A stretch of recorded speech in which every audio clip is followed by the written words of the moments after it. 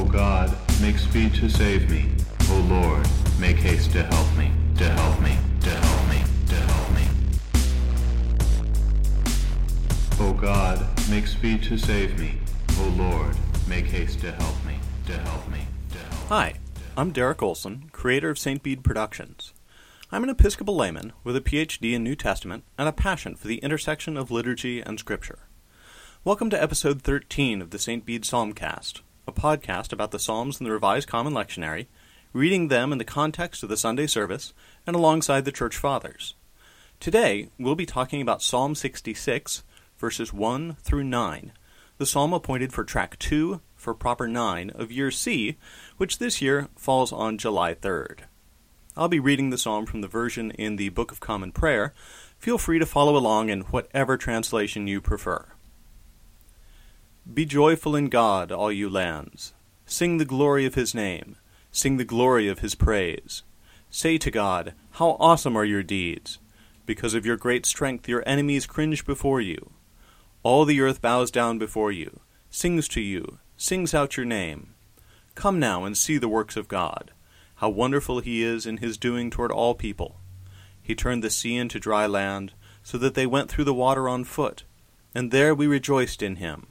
In his might he rules forever. His eyes keep watch over the nations. Let no rebel rise up against him.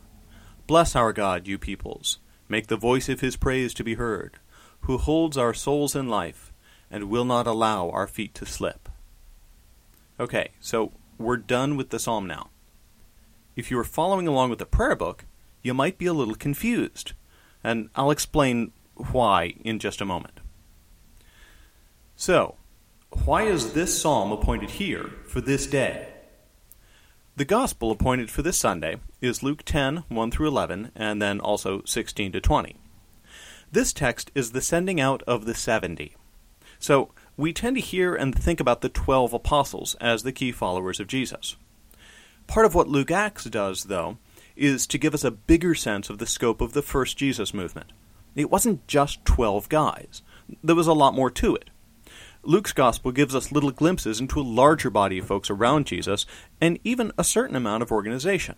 Thus, you do have the 12 who are the inner circle and are recognized as leaders, but then you also have a wider group who are going around with Jesus, and some women who were particularly functioning as funders for the group.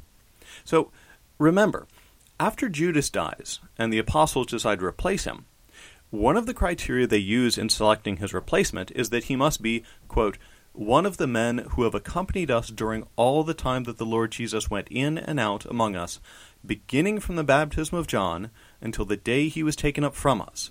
One of these must become a witness with us to his resurrection, end quote. That's from Acts 1, 21 and 22.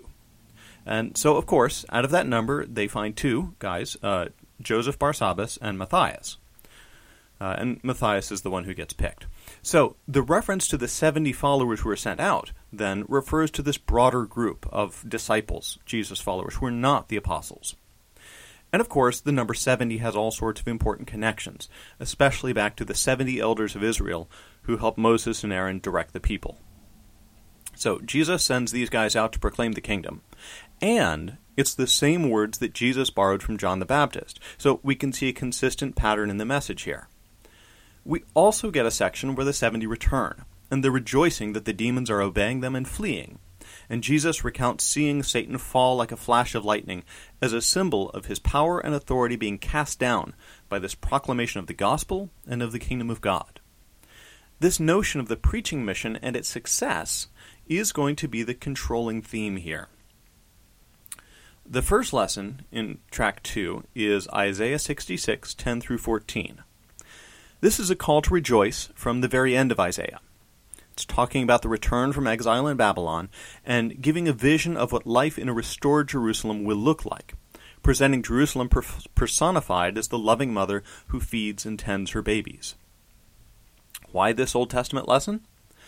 I think the central connection is the repetition of the word rejoice. In the Gospel's narrative of the return of the 70, they return with joy. But then Jesus tells them, quote, do not rejoice in this, that the spirits are subject to you, but rejoice that your names are written in heaven. So, rejoicing seems to be the connection here.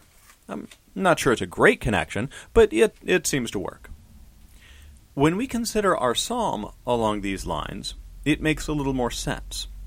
Certainly, the psalm is likewise a strong call to rejoice. Additionally, the psalm has a missionary thrust. It's not calling Israel to rejoice in God. Rather, it's calling upon the nations, the Gentiles, the foreigners, to join in the praise of the God of Jacob. All you lands, all the earth, all peoples, the nations, you peoples, you get the idea. So, it seems particularly appropriate to connect with a gospel where people are being sent out on a mission to proclaim the coming of the kingdom. Furthermore, that verse 2 seems particularly pertinent as well. Quote, "Say to God, how awesome are your deeds! Because of your great strength, your enemies cringe before you." End quote. So, when our gospel makes such a point to discuss how the evil spirits were subject to the missionaries, and how Jesus saw Satan fall like lightning from heaven, then this line appears to take on a very specific referent. However we understand it these days, exorcism was a major sign of the kingdom of God in the earliest Christian materials, and demonstrated God's victory over everything that was opposed to God. Ever since we've entered ordinary time and track 2, it has seemed to me that the psalm was chosen because it fit well into the mouth of at least one or more of the figures in the gospel reading. And I think we're seeing that again today. We're intended to see this psalm in the mouth of the 70, who were sent out to proclaim the gospel and the kingdom in the name of Jesus. Hence, it is a call to all nations to rejoice in what God has done, to rejoice in God's power over the demonic order, which is important because it's a sign of God's victory and liberation. Now, is there other information we need to help us understand what's going on? All right, here's where we should probably talk about verses. If you were reading along with me in the Book of Common Prayer, you may have been a little surprised that I stopped. The psalm appointed is supposed to go from verse 1 to verse 9, but I only read up to verse 8, at least if you're looking at the verses as they're numbered in the Book of Common Prayer. In the prayer book, "Who holds our souls in life and will not allow our feet to slip," is verse 8. But if you look in the King James Version, the Revised Standard Version, the New Revised Standard Version, and the Standard Modern Edition of the Hebrew text, that's verse 9. Also, if you pick up a Book of Common Prayer that doesn't have the newest lectionary tables in it, and you go to page 919 in the back, you'll see that the old lectionary, before we adopted the RCL, appoints Psalm 66, 1 through 8 for proper 9. In short, the prayer book is off by a verse against most everyone else.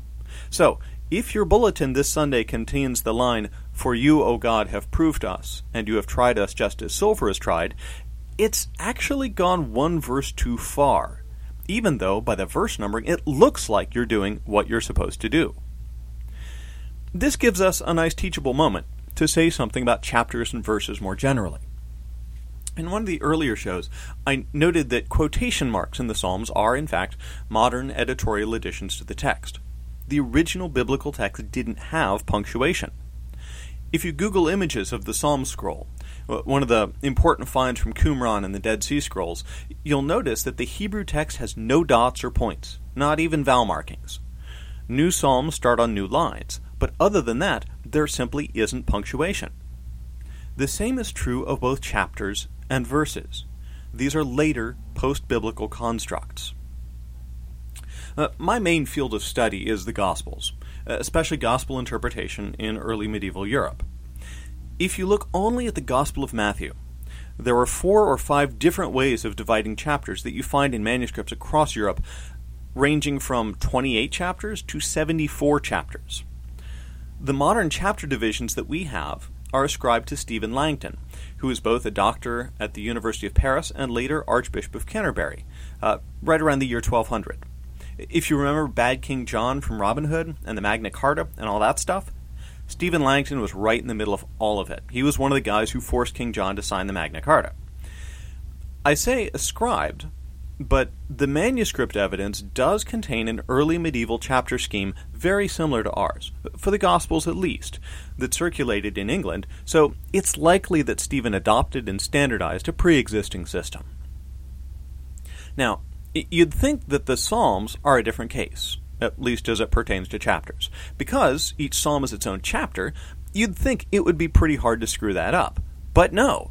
As we've discussed, there are some differences between the way that the Hebrew texts and the Greek texts divide them up, and hence the Latin texts that follow the Greek are mostly one number off, from Psalm 10 up to Psalm 147. Verses are an entirely different story. Verse divisions in the Bible are only as old as the printing press, and we usually trace them to Etienne Robert, a French printer, in 1534. At its most basic level, a verse is essentially a sentence or a thought unit. And so, verses are essentially nothing more than numbering the different sentences. That doesn't seem so hard. But remember, with no punctuation, deciding where a sentence begins and ends is, once again, an editorial decision.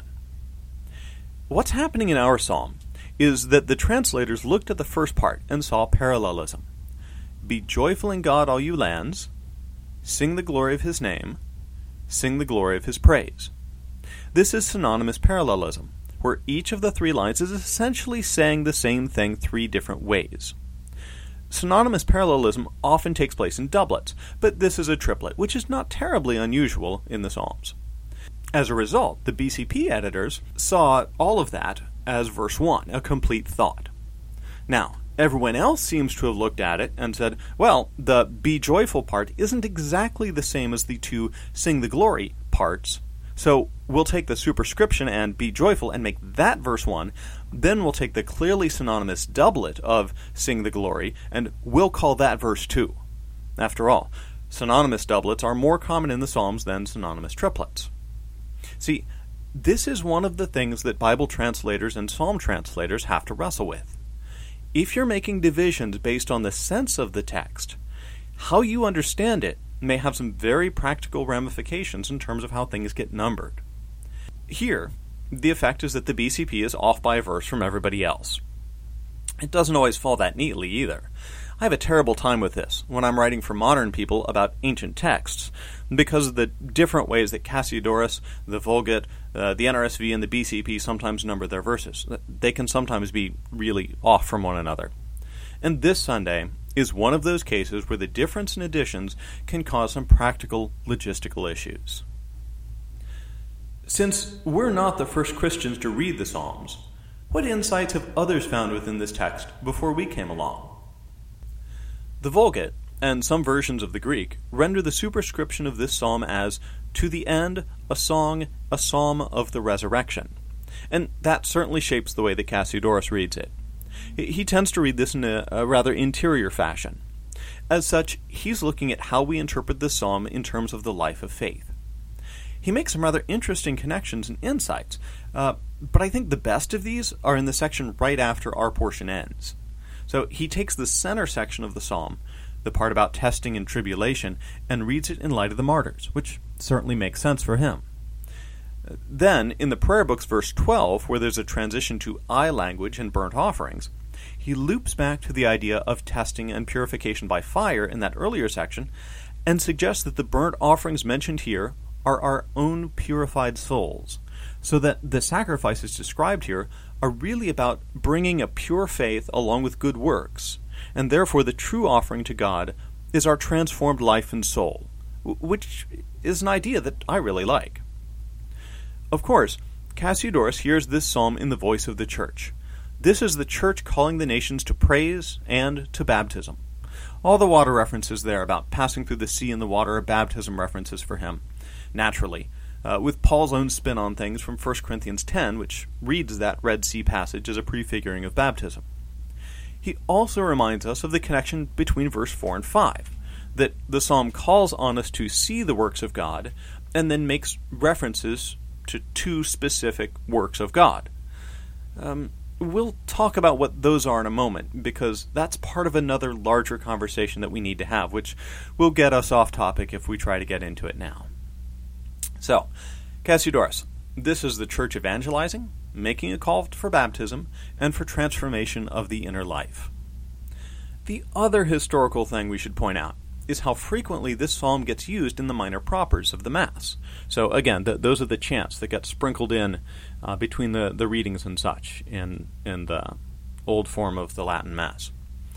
The first two verses get used in a whole host of chant pieces. These verses alone are found in 5 different chants that appear 7 times throughout the church year, and there are 2 others from later in the psalm that show up 4 times at least. So the liturgy uses this psalm in a number of ways. The second Sunday after Epiphany uses this psalm for both the introit and the offertory, connecting it with the wedding at Cana and the first of Jesus' signs, where he manifests himself to the world. Another one that I specifically want to point out connects to the later verses of the psalm that we didn't get for today. Do you remember how I said that Cassiodorus reads verses 9 through 11 in light of the martyrs? In doing so, he takes a mention from Augustine, but then goes quite a bit beyond it. So, Augustine, in his commentary that Cassiodorus is drawing on, he mentions tribulations that happen to the church at one point, but then goes in a different direction. And so for the most part, he's talking about the testing and the fire and the water and such as referring to the baptismal rite. Cassiodorus takes this whole section to be about the martyrs. So the nets, the rods on the back, which is what his version reads as opposed to burdens, the fire and the water are about tribulations suffered by the martyrs. Hence, it's no surprise that the verses 9 through 11 in the BCP, or 10 through 12 in the other way of rendering these verses, are used as the tract for Mass on the Feasts of Multiple Martyrs in the Old Liturgy. This particular spin on the text gets applied liturgically. It's these kinds of connections that made me want to do work on Cassiodorus in the first place. If you want to know why the old Latin Mass propers use certain psalm bits at certain places, you have to know how Cassiodorus interpreted them, and then, given that background, you'll have a better sense of what was going through their minds when they sang and heard these particular verses. How do we read this psalm on this day? In order to get where we want to go, we have to attend to one more point. I said in the previous section that when the psalm says, quote, "Come now and see the works of God," end quote, that it applies to 2 particular things. It does, but you're likely going to miss it if you're only reading from the prayer book Psalter. And this goes back to the whole issue about translation, and underscores the axiom that every act of translation is an act of interpretation. Most modern translators go for a balance between translating the exact words in Hebrew or Greek and translating the sense of what the original language is trying to communicate. Especially when we're talking about idiomatic or poetic speech, sometimes the most literal translation isn't the best, because it misses the nuances of colloquial expressions and poetic expressions and things like that. Translators have to decide what they think the sense is, and then work accordingly. Verse 5 in the BCP goes like this, quote, "He turned the sea into dry land, so that they went through the water on foot, and there we rejoiced in him." End quote. What does this mean? Well, it seems to be a pretty clear reference to the crossing of the Red Sea, as recounted in Exodus. And since we seem to be working in parallel triplets in this psalm, the first 2 lines mirror each other, and then the third moves the thought forward. But there's a problem here. There's a perfectly good Hebrew word for water or the waters, mayim, and it shows up a lot in the Psalms. But that's not the word here. Instead, we have nahar, which is the word for river, which then gets translated potamo in the Greek, river, which Jerome then renders in Latin as flumen, river. The NRSV, the RSV, they all have river. So the BCP is translating this as direct synonymous parallelism, reading nahar, river, as just another way to say yam, sea, by using water. It also introduces a so that isn't in the text as a way to sort of bolster and back up this reading. The problem here is that this verse is likely referring to a different event, and I'm going to have to tie this directly to biblical illiteracy. Not necessarily on the part of the translators, but a choice that they made in order to confuse us because we don't know the text as well as perhaps we ought. Most Christians know that Israel crossed through the Red Sea on dry land as a key part of the escape from Egypt out of slavery. We make a big deal out of that, and, as I said, We connect it with both baptism and with resurrection. Hey, if nothing else, it gets some major screen time in both Cecil B. DeMille's Ten Commandments and DreamWorks' Prince of Egypt. And let's face it, that's a major way that Americans seem to learn their Bible stories. What we don't have any famous movies of is Joshua.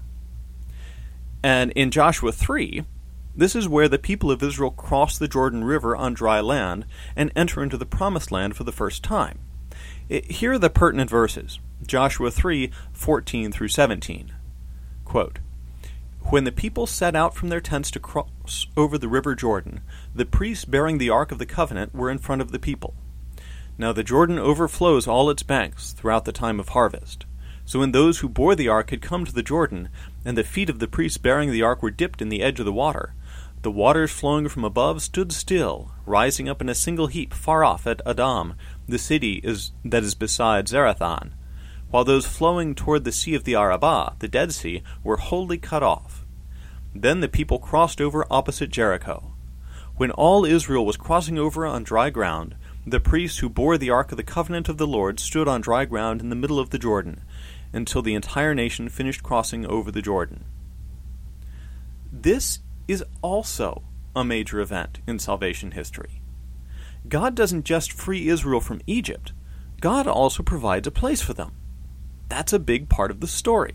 Psalm 80, in fact, makes a big deal out of this part. It's not just that God took the vine out of Egypt, it's that there was a place to plant it. Now, I know that we do get into some touchy issues here, because when we talk about the entry into the land of Canaan, then we have to wrestle with questions about divinely sanctioned genocide and holy war and how we think about that, and how we want to understand that in light of the legacy of imperialism and 20th century genocides, and also the current political issues around Israel and how it relates to the Palestinians and its neighbors. That's a whole other set of conversations that we are definitely going to save for another time. The key thing here is that the translation choice in the BCP writes the crossing of the Jordan right out of this psalm, and thereby loses a reference to an important biblical story that a lot of us have forgotten about, if we ever learned it in the first place. And let's not forget, this event is another important prefigurement of baptism as well.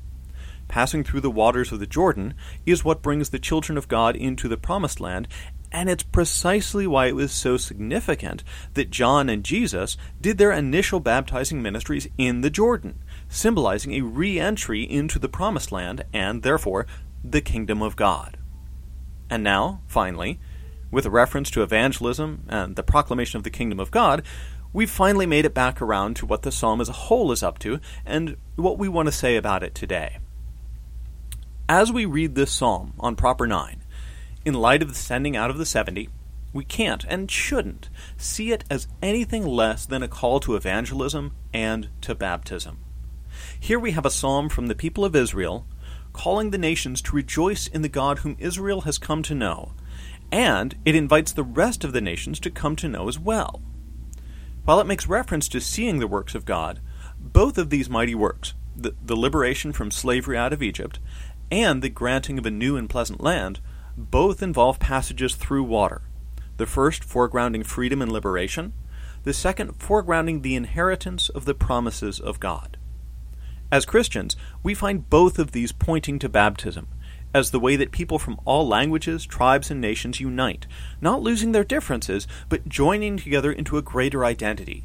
Humanity fully united in reconciliation with God through Christ by means of the Holy Spirit.